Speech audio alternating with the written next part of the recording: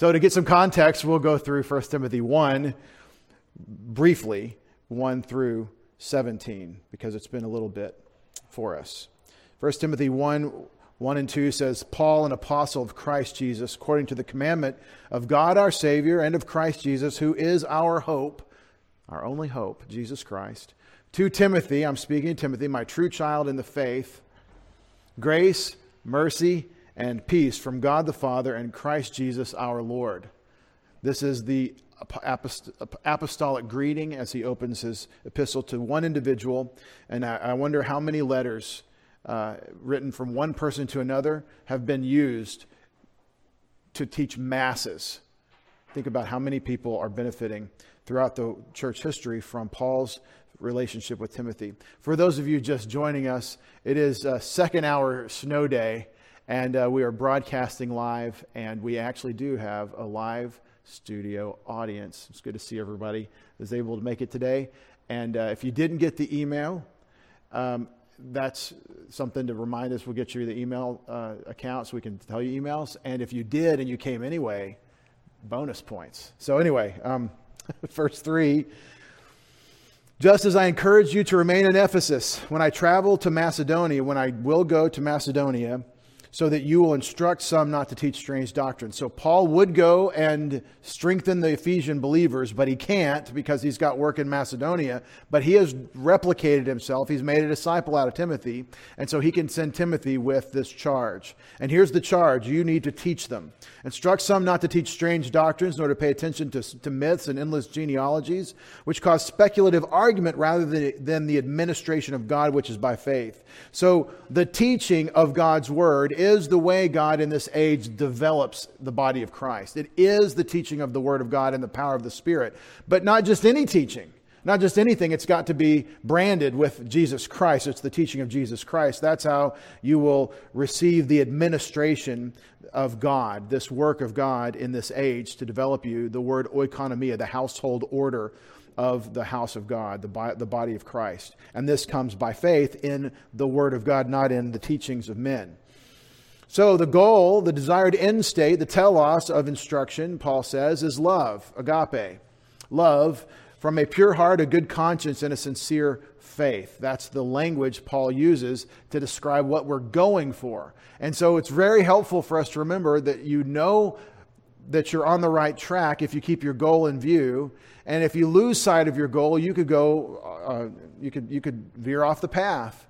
So this is what we're going for, and it's great to know this little summary statement from Paul. The gospel ministry has this agape love. It's the love of God, which God has for God, that He shed abroad in our hearts. It's the fruit of the Spirit. It's agape theou. It's the love of God through us. That's what's being matured in us in 1 Thessalonians 3. That's what's growing in us, therefore. And so that's what we're looking for as that telos. I've taught before, Galatians chapter 5, verse 22, is the fruit of the Spirit, is love, joy, peace, and all the things.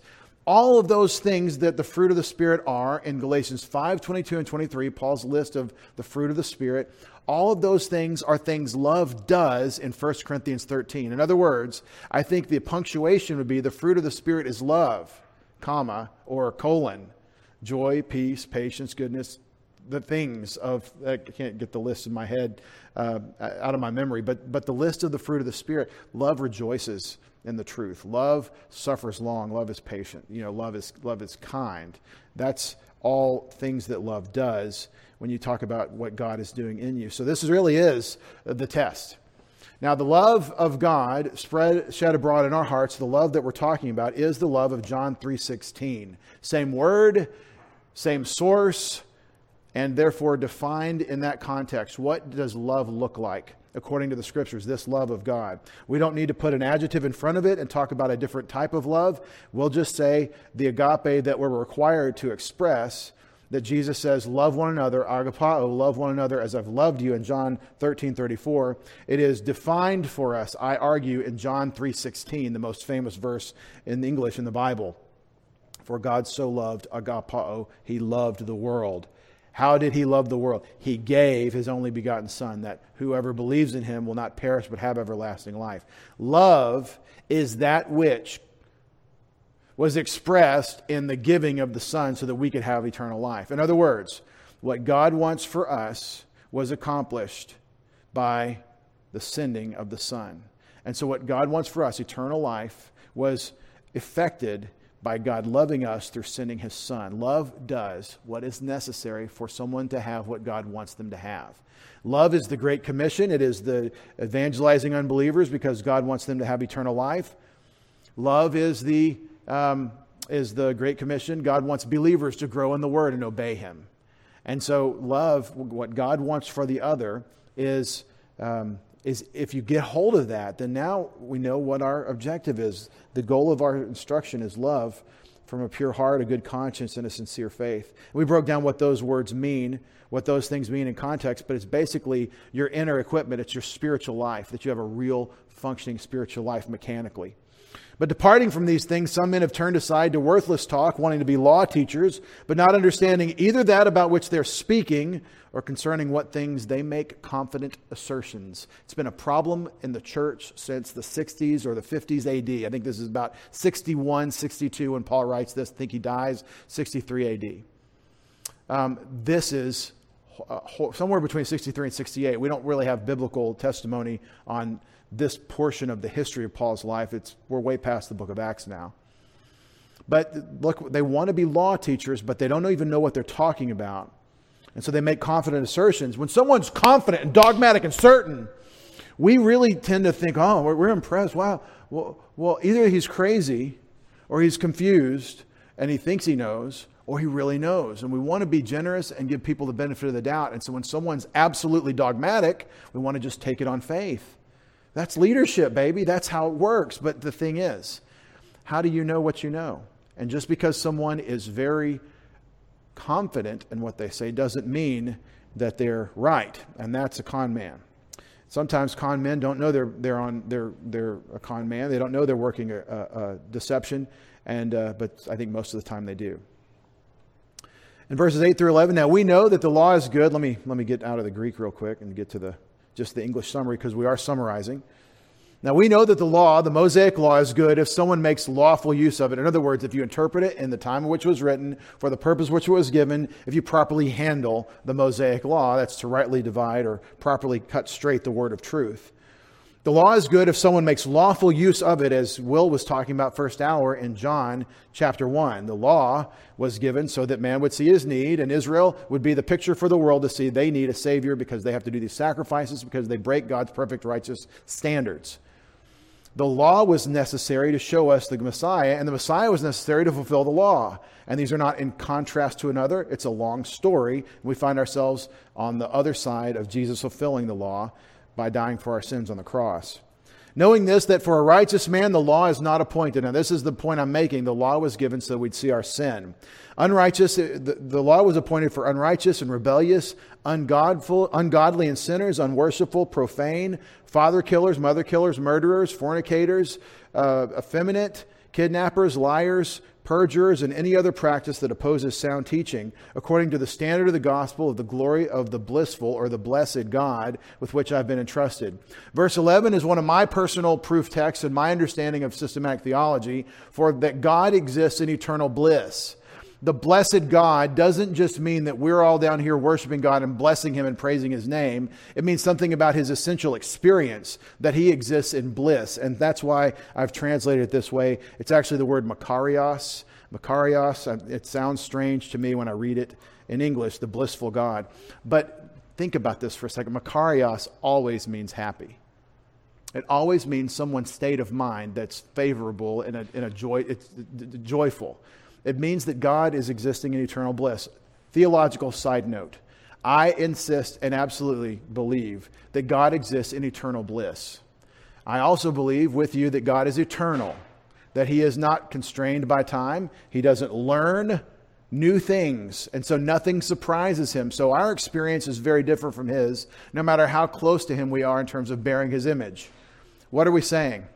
We're saying that if God exists in eternal bliss, and He knows all the knowable from the beginning of history to the end, and He does, according to the Scriptures. If you combine the doctrine of God's happiness or eternal bliss with the doctrine of God's eternality, with the doctrine of God's omniscience, all the knowable. You with me on all these basic doctrines we all kind of assume? If that's true, then think about what it means that he has constant, present, eternal access to the truth of the suffering of Jesus Christ on the cross. That he knew from eternity past and it never wore off on him. It never gets to be less of an awareness. Like when we get hurt and the memory kind of fades. With God, that never happens, okay? The sufferings of the cross, the heartache of Jesus Christ, my God, why have you forsaken me? The absolute horror of the Golgotha suffering where darkness covers the face of the hill of the skull is the name of that hill where Jesus was crucified in the mountains of Moriah.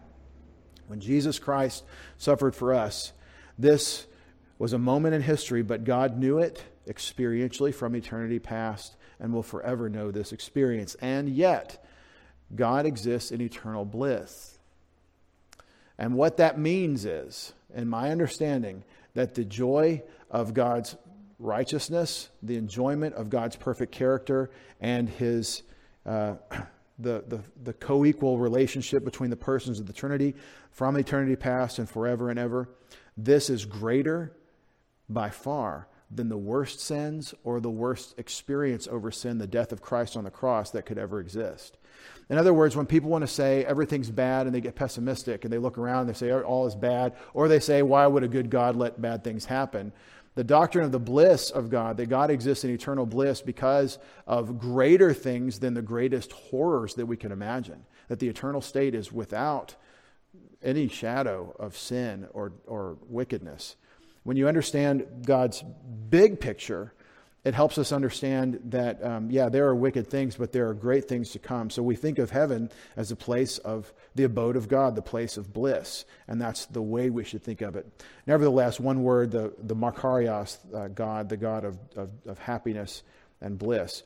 In verse 12, and I give thanks to him who strengthened me, Christ Jesus our Lord, because he regarded me faithful, so that he put me into service. So he thought of me from eternity past and looked at me and knew what I would be. And so he put me into service knowing that I would be faithful. And despite beforehand being a blasphemer and persecutor and a violent aggressor, but I was given mercy because I acted ignorantly in unbelief.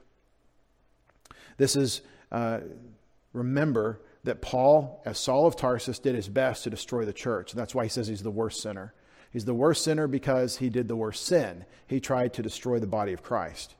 And so he is a violent aggressor, and it was acting in unbelief. I've heard people say, well, Paul was, as a Pharisee, he believed in God in the Old Testament sense, so he was saved, but then he hadn't received Christ. And so they've got this weird, third position of the believer from the Old Testament order who didn't receive the Messiah.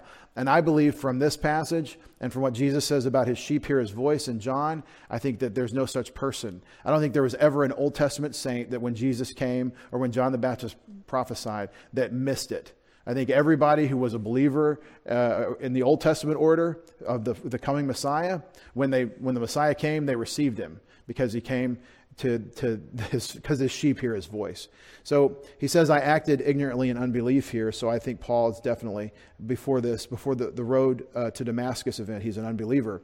But the grace of our Lord abounded exceedingly with faithfulness and love in Christ Jesus. So he did make me faithful. He did make his love abound in me. And so I am able to serve him. Now notice he said, he looked at me and saw that I would be faithful. And then he says, the grace of God, despite my failures in my past behavior, has made me abound exceedingly with faithfulness and love in Christ Jesus. This is the grace of God in us.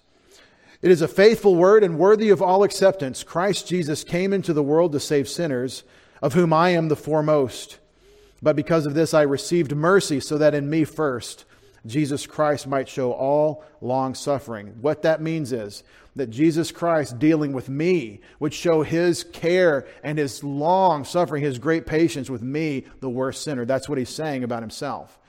And what this means is that Paul is demonstrating Christian humility, where we never get self-righteous about what a moral or good person we are in comparison to the wicked people around us. We say that they, like us, are sinners, and most of them, unlike us, haven't received salvation by grace through faith. And so we have this in common with them, but we have something we'd like to share with them. We are sinners, but we are saved by grace. And so Jesus is going to show all long suffering for a pattern. A pattern. This is the hupotuposis. That's a great word, isn't it? Hupotuposis. In the middle of that word is tupos.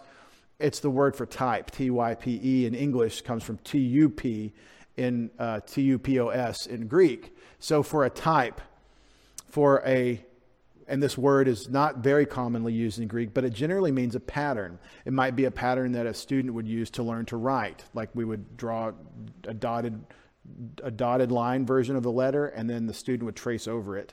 But this is the idea that he would be the pattern for those who watch him to say, okay, so beforehand, we've got things that we could be proud of, like our accomplishments in the flesh, our learning, our education, our job, whatever, our intelligence, whatever it is that we boast in. And we, like Paul, would have to then look at Jesus Christ and say, everything I could boast in myself, I can consider rubbish, because I received Jesus Christ and I have real riches. I have the real treasure.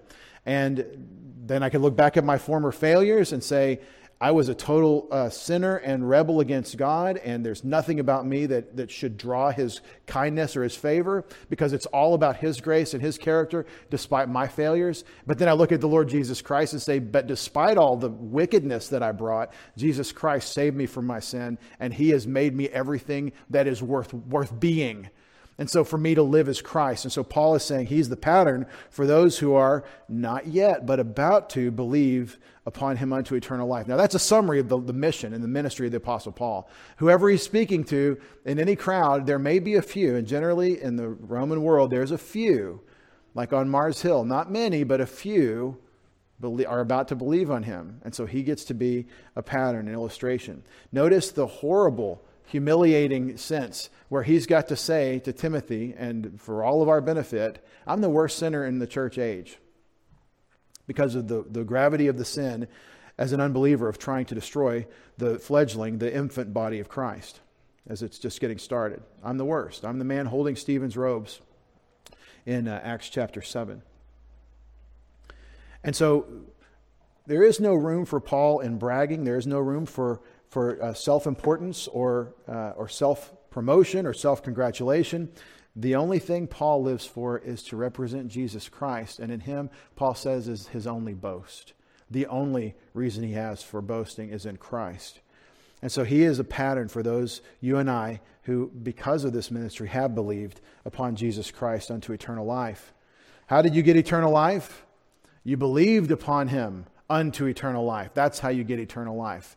Might want to underline that one if you're ever wondering, did I have it? Did I really get it? I mean, I didn't really feel, I don't feel the life. Well, it's not electricity, and but it is power. And you can go back to what God's word says here, and says if you believe upon him, that's how you receive eternal life. One of the hundreds and hundreds of places in the New Testament that tells you how. In verse 17, now to the King, eternal, immortal, invisible, God only wise, honor and glory forever and ever. Amen. And you've got to supply a verb in English, be. To him be the honor and glory forever and ever. Amen. A short doxology to praise God for his so great salvation. So Paul, in this little, Timothy knows Paul very well. They've traveled, they've talked, they've worked together, they've suffered together, they've served together. They have tried to figure out what they're going to get to eat on the missionary trip together. They've really shared each other's lives. And this is a very intimate thing Paul does by demonstrating how he is a trophy of God's grace. And the more he says that he's a trophy of God's grace, the more you and I say that we're a trophy of God's grace, the more you and I need to recognize that that means that we didn't bring anything of value. And so what really matters about us, what really is of value, is what he's done with us. Because we brought sin, we brought our self-importance, we brought our self-promotion. And we had truly to repent of that. By the way, you have to. The people want to argue about repentance and faith and salvation. For you and I to say, my Savior is Christ, who saved me from my sins, I'm already saying my sense of high view of self, that I'm good enough, I've already changed my mind from that dominant sin of arrogance that that has us all deceived. That is, in my view, the repentance from sin that is absolutely essential for us to let go of our pride and say, I need a Savior. Paul is the trophy. You and I, little trophies. The more you think of yourself that way, the less important, the less self-important you and I will be. Verse 18, moving forward, this is the charge I'm entrusting you, child Timothy, according to the prophecies made beforehand concerning you, so that by them you may wage the good war by having faith and a good conscience, which some, after rejecting, have suffered shipwreck concerning the faith, of whom are Hymenaeus and Alexandros, whom I have given over to Satan, so that they may be taught not to blaspheme. What is going on in 1 Timothy 1:18 through 20? You're not supposed to name people who are falling short of God's plan. You know, that's not Christian etiquette. Actually, Paul does, and it's very helpful for Timothy. Important to know, it's a minister talking to a minister, and he's equipping him for it. And he's going, you're going into the mouth of the battle. I'm sending you into war in Ephesus against arrogance and false teaching. And you're going to have to be careful how you do it. We read in chapter 3 or chapter 4 how to behave and conduct yourself with these elderly men and so forth, and be a brother and a son. Don't go trying to be the boss. Go in humble. But he's sending them to fight. He's sending Timothy into a war. And so he says, this is the charge. This is the charge I'm entrusting to you, child Timothy. And certainly I would like to dig down. Parangalia is one possible meaning of this word, is charge. Another is command. My New American Standard in verse 18 says, this command I entrust to you. But when you read that word command, as a Bible reader, we're trying to look for which commandment. Where is it? What's the command? It's all that has preceded. I'm sending you to go speak the truth as a humble trophy of grace to these people that are being led astray by false teachers. So I'm going to send you in there to shoot down the false teaching. And that charge I'm trusting you to, child Timothy, comes with some weight behind it, according to the prophecies made beforehand concerning you. So there were prophecies. This is the age of the early church. This is the portion in the church age when we have special revelation going forth from the Lord Jesus in the power of the Spirit to apostles and prophets. And this is prior. Timothy does not have a copy of the New Testament. He doesn't have a copy. Well, he now has a copy of 1 Timothy, right? But he doesn't have all that we have, but he does have some prophetic revelation that God is delivering. And that's, again, beloved, why we have the New Testament, because the early church was characterized by the doctrine of prophecy. And I contend that's what the doctrine of prophet, the gift of prophet was to give us the Word of God. And we now have it in 27 books of the New Testament, to which the Apostle John said, do not add anything to this. So we have bound our Bibles. We do not add extra pages in the back to copy new things that God might have occurred to us, because we believe that this is an early church ministry. But that's what's going on with Timothy. So he has the Word of God directly spoken by a prophet, by prophetic utterance concerning his personal ministry, something you and I might like to have. God, what do you want me to do with my life? Timothy had it, and it was a beautiful thing. So these prophecies were made beforehand concerning you, so that by them you may wage the good war. Pastor Dave, my English Bible is a little bit more tame. It says that you may fight the good fight. That's what the New American Standard has. The King James says that you may wage the good warfare. And the reason is because the words here are different than fight, but they mean essentially the same thing. The illustration that Paul is using here is of a soldier fighting in combat. It's stratuo and strateia, where we get the word strategy. Stratiotes are soldiers, warriors, and so all these words that are all related have to do with waging war. By having faith and a good conscience, this is how you fight. Faith and a good conscience. What in our weapons of our warfare and the full armor of God, what is the one thing we know of that can extinguish the flaming arrows of the evil one? Well, that'd be the shield of faith. And in Ephesians 6, it doesn't say the shield of faith, it says the shield of the faith. And so we'll talk about faith in a minute, but these are the essentials, the faith and a good conscience. And I contend faith either means that which is believed, the truth, the word, or the believing itself, the trust that one has in that which is believed. Faith and a good conscience, he doesn't tell you which one, but I contend in context, the way it isn't just faith in general, faith in, I just believe good things are going to happen. It's faith in God's truth. It's faith in God and His Word. That's the external standard, that which is believed. The external standard to us is God's Word. The internal working of that standard is your conscience. That's how these things work together. So I contend it's the thing that is believed and the good conscience that results. That's how you fight the war. Now speaking of faith and a good conscience, which some, after rejecting these, have suffered shipwreck concerning the faith. The faith I'm talking about, they're broken in their spiritual lives. Among these who have rejected the mechanics of waging the good war, since you are in a fight, we don't realize it, but we're at war. Peter says, be on the alert, because Satan's walking around like a lion looking for someone to devour. He says, of whom are Hymenaios. We say Hymenaeus, but the Y would be you. His mama called him Hymenaios. Hymenaios, the E gets the accent, Hymenaios. And we know this is Alexander, but I just wanted you to hear it in Greek. It's Alexandros.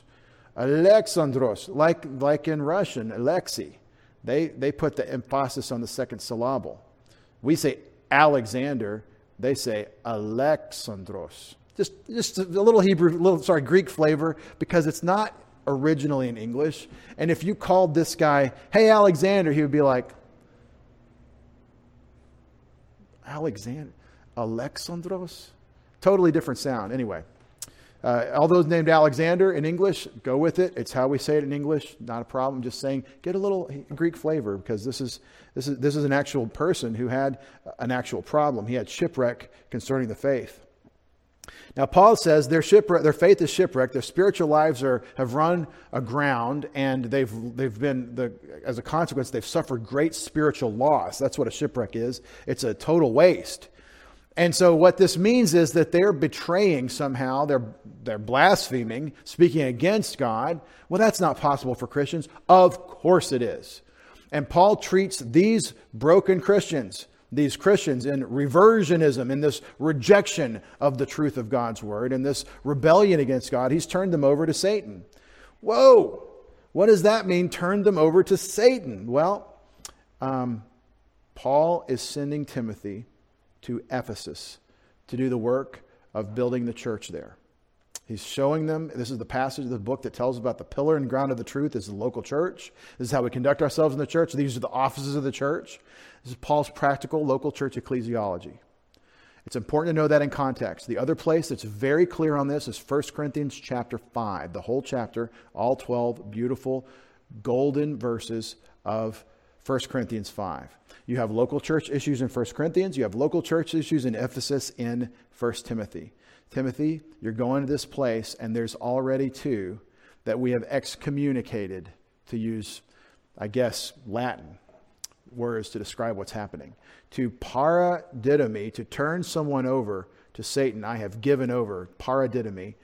It means that they have been remanded to the custody of the enemy. You say, well, how does that work? I can give you a couple of summary statements about this in passing. First of all, Paul says to hand such a one over to Satan in 1 Corinthians chapter 5, and it is a believer. Your Bible might say a so-called brother, but it doesn't say so-called in Greek. It says one called brother. So-called is an English idiom. I'm not so sure it communicates that in Greek to say someone called a brother. But Paul is talking about three types of people in 1 Corinthians 5. You've got the believers that are walking with the Lord. You have unbelievers, that's the world. And then you have this one called a brother, who is a believer who has his father's wife, who is functioning in a sexual perversion that is denying the gospel. His actions are denying his position in Christ. And so he's called a brother, but he is different from the world, and you treat him differently from the world. It's very important in 1 Corinthians 5. These men are not the world, where they're coming in out of the world and you're sharing Christ with them. They are of us, but they're behaving as the world in their denial of the Lord Jesus Christ. And so these ones, he says, I have handed over to Satan. Same thing in 1 Corinthians 5. And the reason in both cases, why does Paul give Hymenaeus and Alexander over to Satan? Why does he do that in verse 20? So that they may be taught not to blaspheme for their own good. It's not a moment of self-righteousness for Paul. It's not really an apostolic only authority thing, because he tells the Corinthian church they should have already done this and they're arrogant for not doing this. The churches are responsible to make this decision, to make this determination. And however he doesn't tell a local church how to do it, but it's a responsibility that's incumbent upon a local church to carry the witness of the gospel of Jesus Christ in honor and to separate from the leaven of our own ranks that denies it. And that's what's going on here with these men. Now, the man in 1 Corinthians is in sexual lifestyle sin. The men here in 1 Timothy chapter 1 are denying the gospel. They're blaspheming. Now, finally, this is the most important point of this in my understanding. In the 7 letters to the churches in Ephesus, so churches in Asia Minor, that the Lord Jesus sends through the Apostle John. They're in red letters in your red letter Bible, Revelation 2 and 3. There are these 7 letters. And each one begins with, to the angel of the church of Smyrna, to the angel of the church of Ephesus, to the angel of the church of Philadelphia. Write this. We've always struggled with this word angel. In the most angel-populated book of the New Testament, the book of Revelation, all of a sudden, when we read about angels involved with churches, we have to say, well, it can't mean an angel. But wait a second. What if the word angel is consistently used in Revelation by the same writer? What if the Apostle John is talking about something that is real like we read in Hebrews, that all angels, the angels are ministering spirits sent to render aid to those who will inherit eternal life? What if there is a judicial function that angels have? And then when the Lord Jesus says to the angel of the church, write, and then he gives their successes and he marks out their failures and says, fix the failures or you're going to lose your witness. You're going to lose your candlestick. That's Revelation 2 and 3. What if there is a judicial function in that context in which angels actually are affiliated and associated with local churches? Here's what I'm trying to say. When you remove someone from your family, from the church family, and say, we cannot have a meal with you, 1 Corinthians chapter 5, when you do this, Paul says that is the same thing as turning them over to Satan. And here's the idea. Inside the circle, not to use pagan imagery or anything, but there is a bond that exists within a local church that has, in Revelation 2 and 3, an angel associated with it. And outside of that bond, there's another angel. And he's like a roaring lion looking for someone to devour. In my understanding, the family provides a measure of divine, angelic protection, nurture, aid, things that are supernatural and invisible to us. But I just putting Revelation 2 and 3, that angel just means angel. Believe me, pastors are no angels. That the Revelation 2 and 3, that these are pastors. The only place in the Bible that they're called angels. You couldn't build a theology out of that, I don't think, faithfully with sound hermeneutics. I know people that have, love them, but I don't think that's right. I believe that what you have here is that outside God's design, his institution of local church, there is the enemy. And so that this is not a dogmatic argument that you've got to be affiliated with the local church. But I would say I don't want to be over in the environs of Satan. I don't want to be in that realm. I want to belong to his family. Now, born again into Christ, every believer is part of the body of Christ.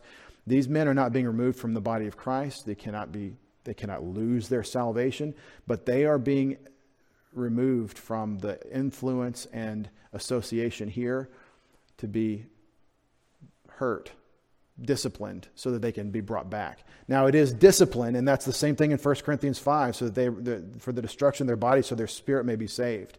Now, Is this really what's going on? Hand it over to Satan? It's where Paul goes. It's the doctrine he's teaching. This is the doctrine of what Satan can do to people.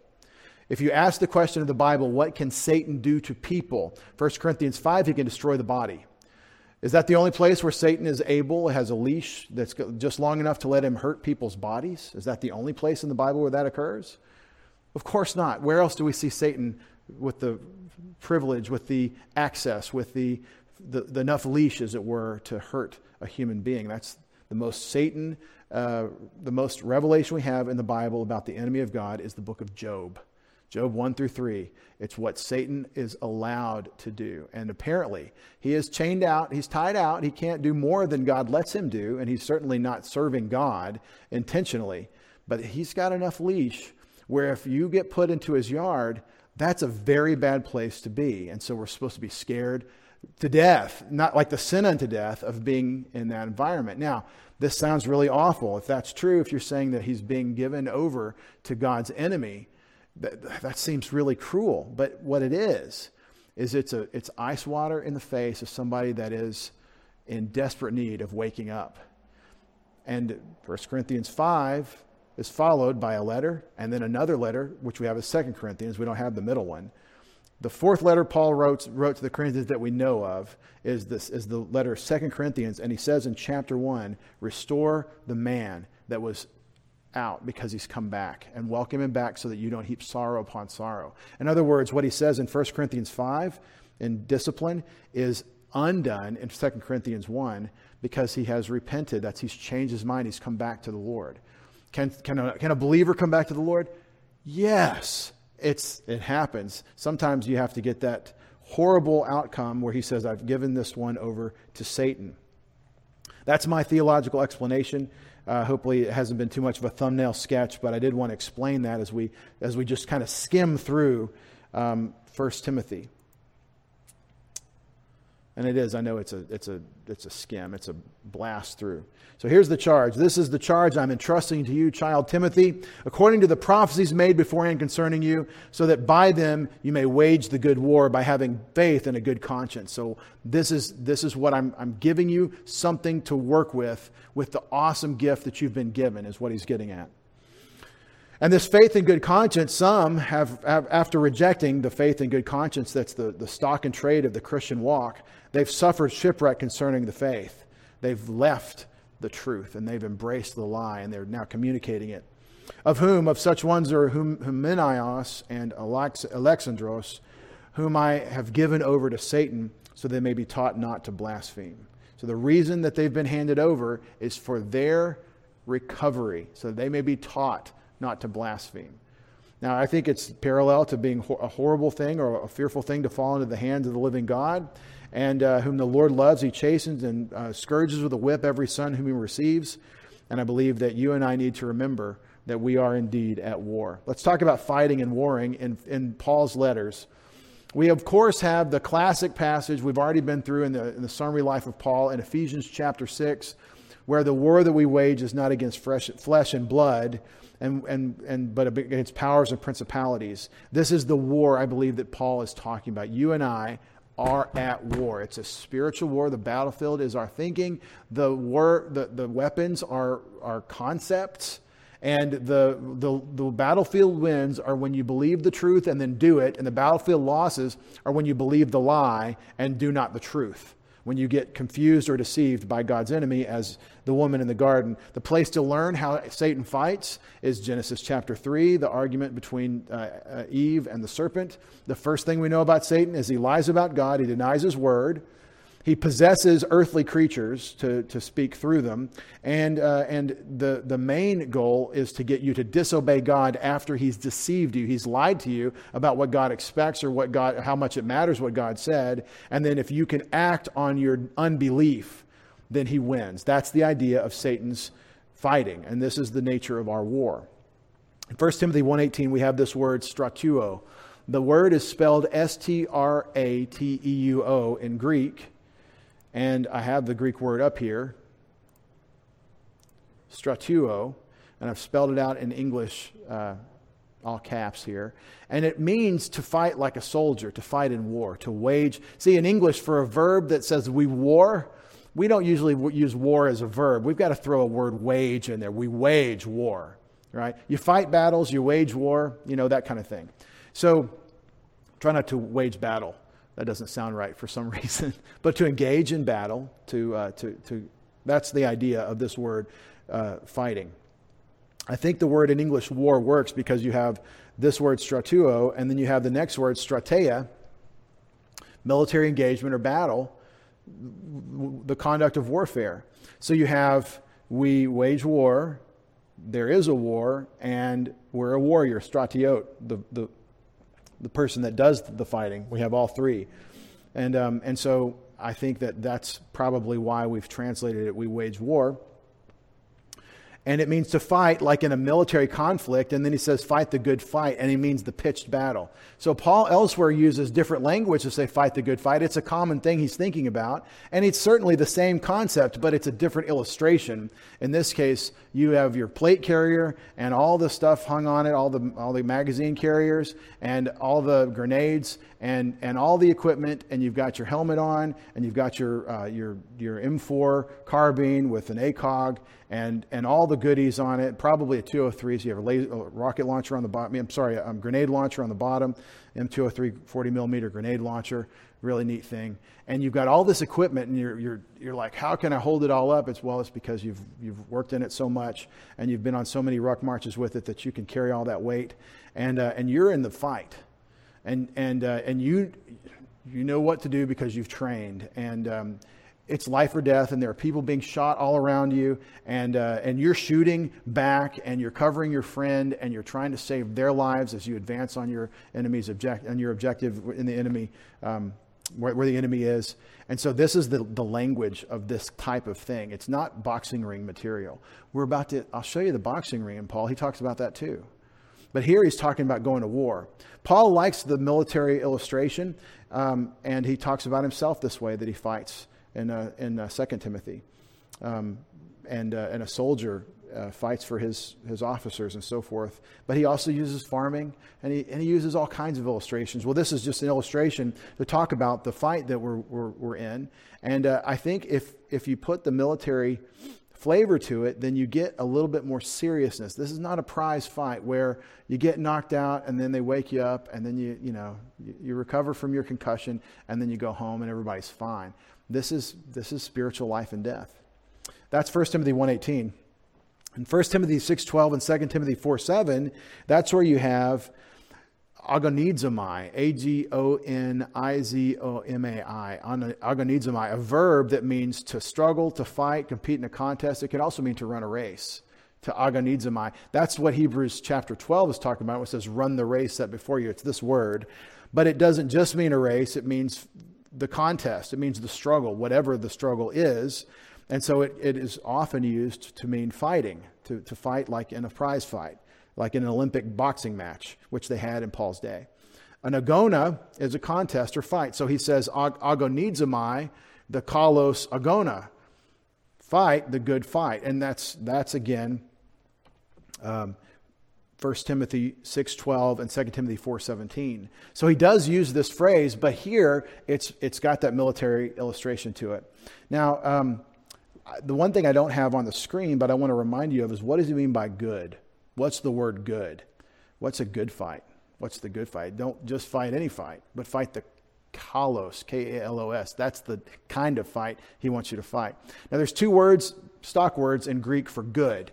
And they have a little bit of overlap, but sometimes we'll bring out a little bit of nuance between the two meanings. And he's going to use the other word for good when he talks about conscience. But here, that's agathos. Good of intrinsic value is kind of our stock definition for agathos. It's the Greek concept of the good. Kalos is not that. Kalos is the attractive. Kalos is a good painting. Kalos is good proportioned. Kalos is attractive because properly symmetrical. And so it could be translated beautiful. It's an aesthetic sense of good. Now, is the agathos, the intrinsic good, aesthetically pleasing? Of course. Agathos is kalos.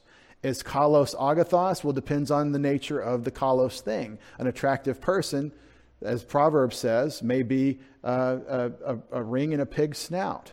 A woman without I think it's sense or wisdom or something, is like a ring and a beautiful gold ornament in a pig's snout, right? That's beautiful, but it's ugly. It's not agathos. It's not good of intrinsic value. It's externally. And so, but see, this word kalos, this good, gets into the idea of aesthetics, of that which is beautiful. I hope you know that philosophers have struggled with the great three questions. What is true? What is good? Agathos, what is morally, ethically good? And what is beautiful? And the thing is that these three questions the philosophers will never really get to a good answer to unless they start with God. The greatest philosopher of the Bible is Solomon. He tells you, start with the fear of the Lord or you know nothing. The great three questions of all philosophy resolve in Jesus Christ. The truly good, the truly honest and true, and the truly beautiful. And what do I mean by beautiful? I mean that there is a loveliness that is far beyond anything we can see in the person of the Lord Jesus Christ. And so that's the sense I think we mean here, is that the fight he wants you to fight is something that your God will look at you, your Savior, at the judgment seat of Christ and say, you did a beautiful piece of work here. It's like that. It was pleasing to me to see the agathos that you brought forth in the power of the Spirit that he brought forth through you in the war you waged. It was beautiful work. That's the idea of kalos. I wanted to kind of bring that out. The way you translate it, you say good. It's the good fight. But isn't that interesting, the color that Paul chooses to say kalos, the attractive, the symmetrical, the aesthetically pleasing fight. Let's talk about some theology now, the power to wage the good war from what Paul just taught us. He just gave us a huge gold brick of systematic theology in our terms of our spiritual lives and waging the war. So I have, I think, 6 or 12, 15, 20 points on the power to wage the war. It's probably more like 6 points. But first I want to say that prophecy in the New Testament and Old Testament is direct special revelation from God. That's what we mean when he says a prophecy was spoken about you. My favorite little hint prophecy in the New Testament is Agabus in Acts chapter 11:28, which tells you why the Apostle Paul went to Jerusalem the first time, because there was a prophecy about the sufferings. Prophecy is when someone has a message from God and they're speaking that message to men.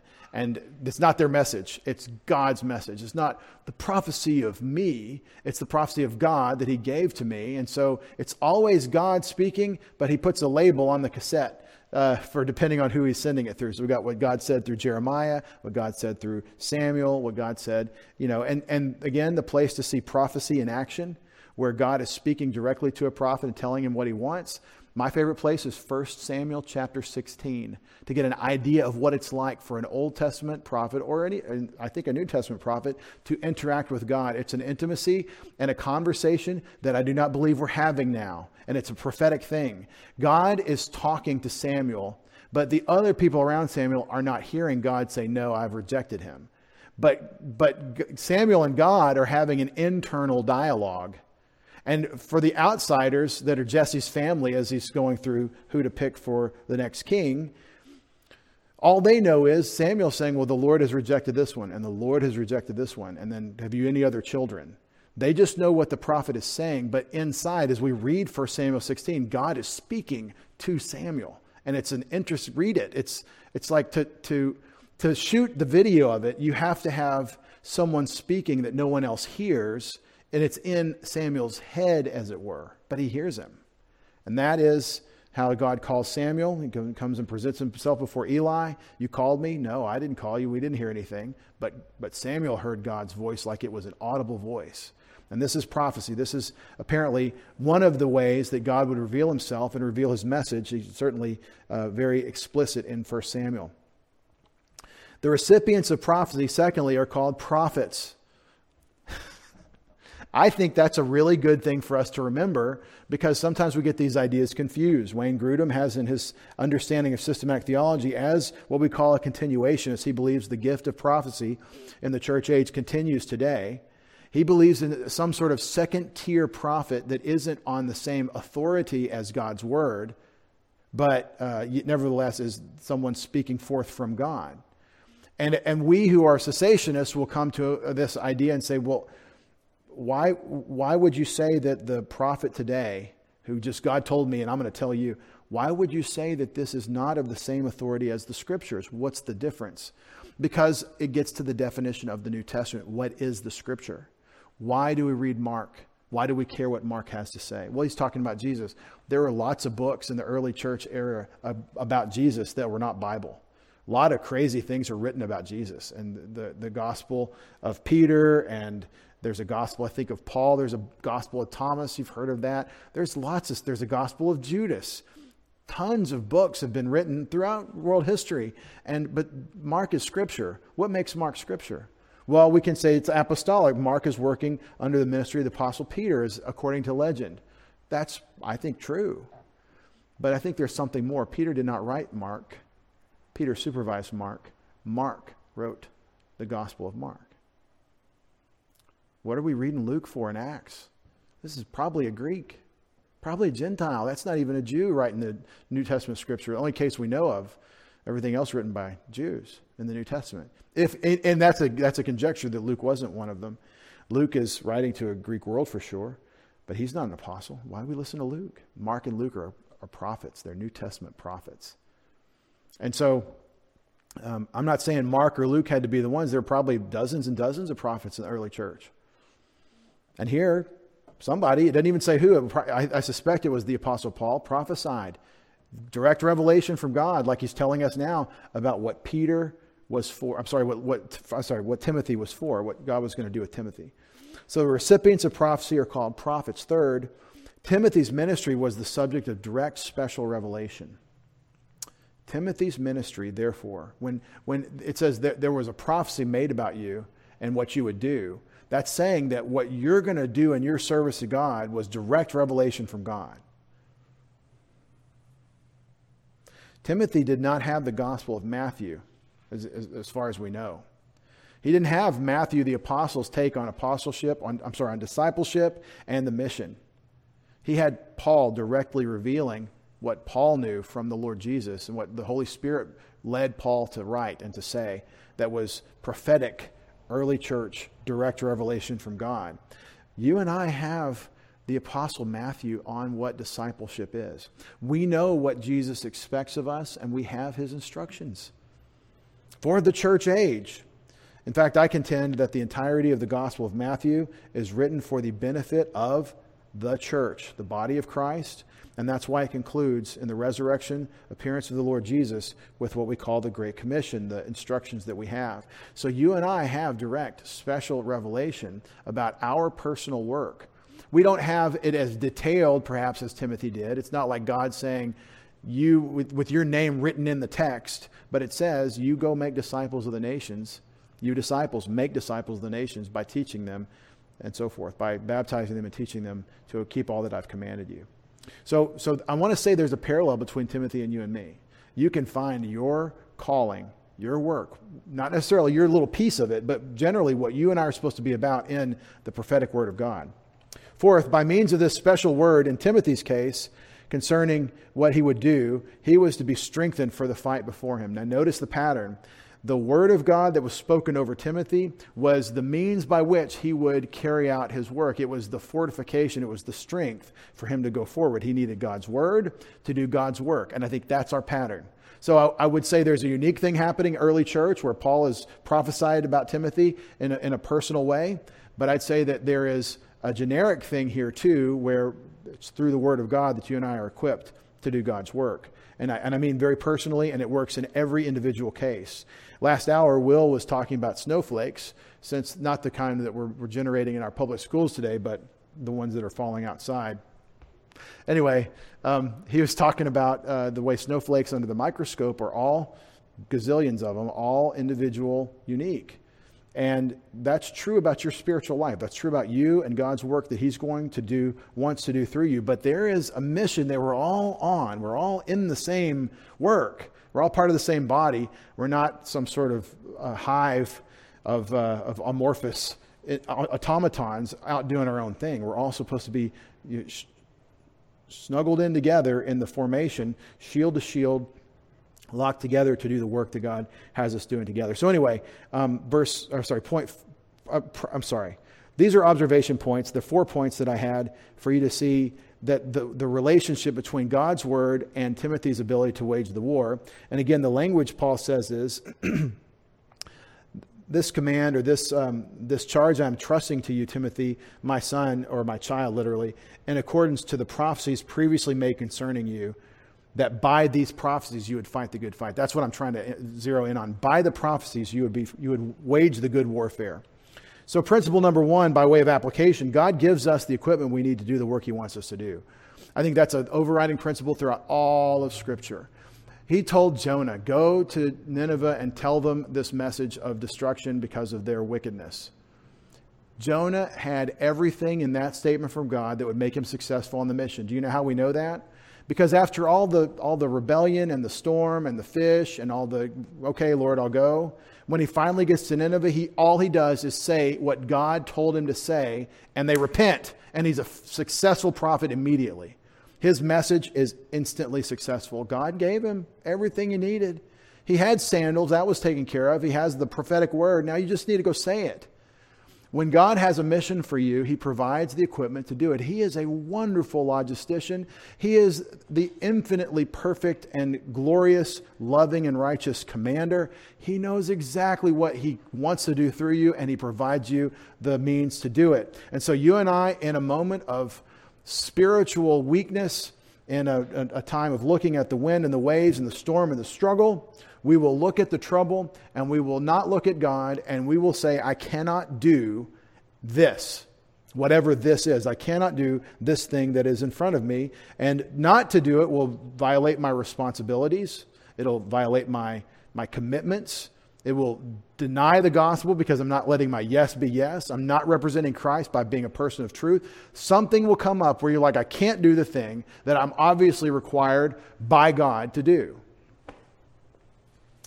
I think you should look back at what Paul says to Timothy. You should look back at throughout the scriptures and grab hold of this principle. God always gives us the equipment we need to do the work he wants us to do.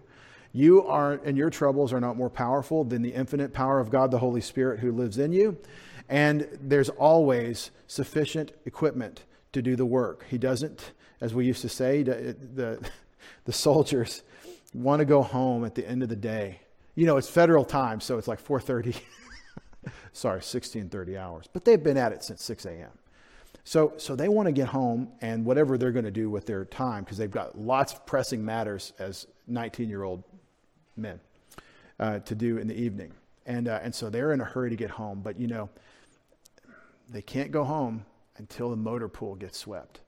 That's one of the key things that always has to be done. The sergeant major, one of his main tasks, according to the 19-year-old soldier, is making sure the motor pool, that's where the tanks are all parked or the trucks or whatever, that it gets swept. It's this giant concrete space full of military vehicles and a big building overhang thing where they can work on them.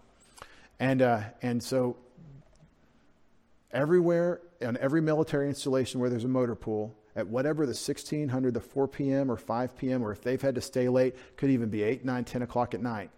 That's 2,200 hours. Those soldiers are out there with these really sad faces and these push brooms, and they hold them like this, and they walk like Charlie Brown in Christmas time is here. They're just sad, and they're pacing themselves. None of this like, you know, working the push. They're and they're all pushing the broom because there's no getting out of closing formation until the motor pool is swept. The sergeant major comes and looks at it and says, okay, form it up. We can go home. And here's the horrible thing. What if somebody stole all the brooms as a prank and Private Joe Snuffy couldn't sweep the motor pool? What a horrible thought. It's 4:30. Sergeant Major said that he and his wife had plans tonight, and we better finish on time because he's gonna eat our lunch if we don't, and his wife's gonna be upset. But we don't have any brooms. Bravo Company over here is laughing as they're released from their formation because they stole all the brooms. And so it's a horrible thought to tell the poor soldiers to make bricks without straw, sweep the motor pool with no brooms. Some enterprising person sneaks away in their privately owned vehicle to Home Depot, buys a bunch of push brooms, comes back, and starts sweeping the motor pool because we're not getting home until it's done. The point I'm trying to make in my silly illustration is that God would never tell you to sweep the motor pool and not provide you a broom or a broom truck or something more powerful than you can imagine to do what he wants you to do. And Timothy has the prophecies that have been spoken over him, which equip him to do the work, and you have the prophetic word of God that equip you. Second, the equipping is always God's word and the power of God's Spirit. The equipping of God to do the work that he wants us to do, just like with Timothy, will be God's word. It was a prophetic word spoken to Timothy. It's a written word to us, but it is in the power of God's Spirit. The word of God without the Holy Spirit is dead words on a page. Most of probably scholarship and academia is living here. But the Holy Spirit without the word is subjective mysticism. And back to the concept of conscience. They've rejected the faith in a good conscience.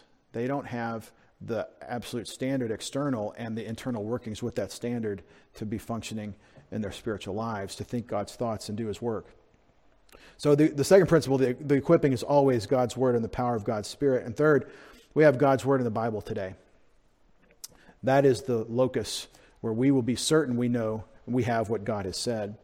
This is the charge I'm entrusting you, child Timothy, according to the prophecies made before concerning you, so that by these prophecies you may wage the good war by having faith and a good conscience, which faith and good conscience, some after rejecting these have suffered shipwreck concerning the faith, of whom are Hymenaeus, Alexandros, whom I have given over to Satan, so that they might be taught not to blaspheme. I want to close this morning with a discussion of holding faith and a good conscience. Echo, the word, stock word for to have, translated King James, holding faith and a good conscience, probably a good translation by context. First, I want to say that faith, pistis, either refers to the belief one holds, your belief itself, my faith, like we think of faith as the believing, or that which is believed, the faithful word, the faith, or God who has spoken the word. Faith, see, we read faith and we think it just means believing. I think by context, I'm leaning toward this. It's hard to tell sometimes because what's the difference between my believing it or it being faithful? You know, they're really close ideas. In context, I think it is the faith. It is the external standard. The good conscience has important implications that make me think this. The good conscience, by the agathos, the good of intrinsic value conscience, meaning it's been calibrated by God's righteousness. The good conscience implies that it's good and that it's not been corrupted with false standards, correctly calibrated. Do you know what I mean by calibrated conscience? Let me illustrate that. If you say 1 Corinthians 6, 9, and 10 to somebody that's part of the woke community, part of the snowflake, I can't be offended by any statements that might imply that I'm not perfect or that I have any flaws. If you tell someone that these sins forfeit inheritance of the kingdom of God, these sins prevent, these people characterized by these things are unbelievers, is what he's saying in 1 Corinthians 6, 9, and 10. If you say that to the popular morality of our day, then they are defiled. They rend their garments. They call you hate speech, bigot, homophobe, whatever horrible thing, or find a way to say racist to really destroy someone, right? Because you've said what the scriptures say. By the way, there's nothing about race in that passage. That we're one race, human race. Racism's a satanic deception. But sexual sin's a real problem. That's another satanic deception. People that have been deceived have consciences that have been miscalibrated. When Jesus said, "You said I'm the Son," when he said, "You said it," to the religious leaders in his trial, on the night of his trial before Caiaphas, after being betrayed by Judas, they say, he says, "And I will." How does he say it? I forget it's in Matthew 27, but it's a statement of his deity. And the minute he reveals himself and says, "I'm going to rise up again," they tear their garments and rush at him. When Stephen says, "You've betrayed Jesus and the word is against you," and I see Jesus at the right hand of glory standing, the people are raging, they're gnashing their teeth because their consciences are demonically calibrated. They've believed false doctrines of demons, and they have adjusted their moral sense, their sense of right and wrong, their conscience, based on false teaching. This is what I mean by a calibrated conscience. See, a good conscience has been calibrated by an external divine standard, God's word, not what I feel, but what God says. And so my internal workings, my ability to resolve right and wrong, need that revelation from God, and that's what a good conscience is. Second, it's good because the standard to which has been calibrated is God's word, not some other external or internal factor or some other system of teaching. And a conscience is good because it's not been defiled by a sinful choice, which would go against his standards. Now, this is important. Once I'm calibrated, I know the truth.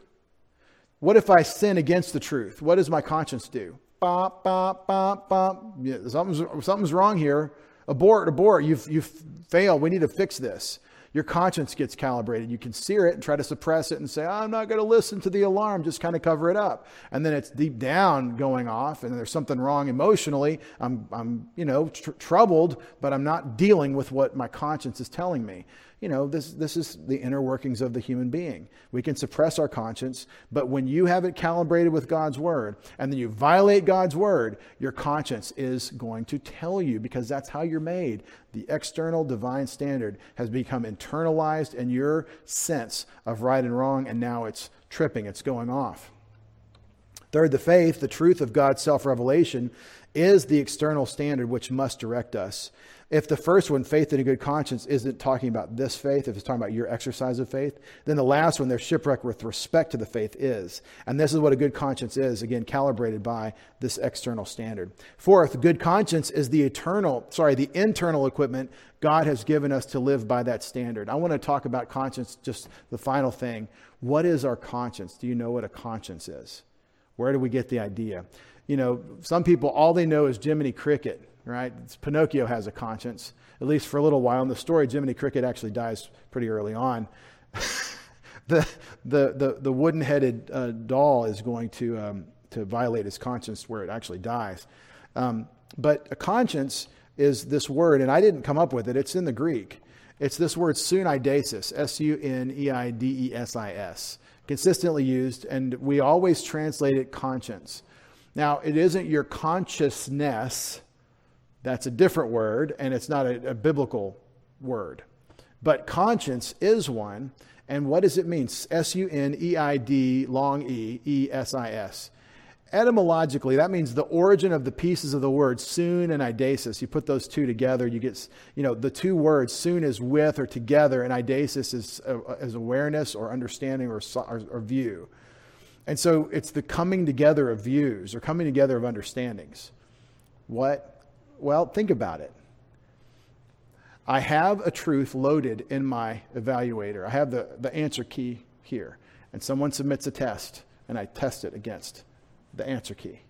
Answer key corrects, says this is right or wrong. It passes or fails, right? That's the two things coming together. That's what your conscience is. It's loaded with the standard, external impulse comes in, and external input comes in, and you evaluate based on the standard. And you don't even think about it. You know right and wrong. Maybe you're not comfortable or good yet articulating, but you could say something like we tend to say, it shouldn't be like that, or that's not right, or what he did was wrong. That's your conscience speaking. And the question is, for each one of us, is, well, how is my conscience calibrated? Has it been developed by the one who designed it, or has it been corrupted by the one who opposes him? And that's really the idea of a good conscience. So it's the bringing of two things together, and the sense of internal capacity to render judgments by making, the sense of an internal capacity to render judgments by making comparisons. That's the idea of conscience. When Paul says, back to 1 Corinthians 5 and the turning the guy over to Satan, he says, you have been arrogant and you haven't mourned because you've said, basically, we're so gracious that we can have this guy that's committing incest and he's fine in our church. And they're boasting in their ignorance and their rebellion against God, and their consciences aren't calibrated by God's word. He says you should be mourning instead, and it's demonstrating the seared conscience. Not a good conscience there in Corinth. But if you pay attention to what Paul says to them, you will have a good conscience. 6, the way to destroy your spiritual life is clearly presented in verse 19. Verse 19 tells you how to destroy your spiritual life. Please do not push the red button because it is a doozy. You reject the truth of God's word by not believing it, so that your conscience becomes defiled. How? Well, you start loading it with things that aren't true, and you start making decisions on the basis of falsehood. Your conscience is a bad conscience. It's a defiled conscience. So you reject the truth of God's word by not believing it, so that your conscience becomes defiled. And 8th, having no divine standard for your conscience, you shut out God's influence on your choices. And now you're not really operating in the filling of the Spirit. You're not walking according to the word of Christ. It's not richly dwelling within you. So you don't have the equipment that God wants you to have to make your choices. So you make whatever seems right to you.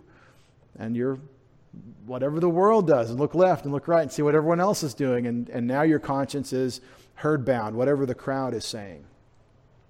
9th, this is shipwreck with respect to the faith. That's what he means. That because they've rejected faith and a good conscience, they've suffered shipwreck of the faith. Shipwreck of the faith. That's one of my favorite phrases to describe the consequence of rejection of God's word. Shipwreck with respect to the faith. And why is it such a good word? Because shipwreck in Paul's day, he had been through one. It means gross financial ruin through the destruction of valuable resources. That's what a shipwreck is. Shipwreck, well, does that mean we're swimming and there's sharks? That's not the point of the shipwreck. The point is that you lost your cargo and you lost your vessel. You lost a business and all its assets in one rock strike. That's the loss, and it's the waste. So when you have shipwreck with respect to the faith, I think it's a reference to the waste of a perfectly functional, blessed, wonderful spiritual life that should hear a well done, thou good and faithful servant at the judgment seat of Christ. Thank you for joining me today. It's been a blessing to spend some time thinking about conscience and faith with you in 1 Timothy. Let's close with a word of prayer. Father, we thank you for the word of God, which is alive and powerful. We thank you for the Apostle Paul and his ministry to Timothy, his care that he took with this young man to strengthen him, and his care for the church in Ephesus, which was really his focus, that he needed Timothy to be who Timothy should be so that the church in Ephesus could be trained the way it needed to be trained. Thank you for how all these things fit together and for your great, marvelous grace in letting us be witness to these things and internalize them so that we can pay attention to your word. We can have a good faith. We can be aligned with the faith and have a good conscience. Make us successful as you made Timothy successful as we pay attention to your word. We ask it in Jesus' name. Amen.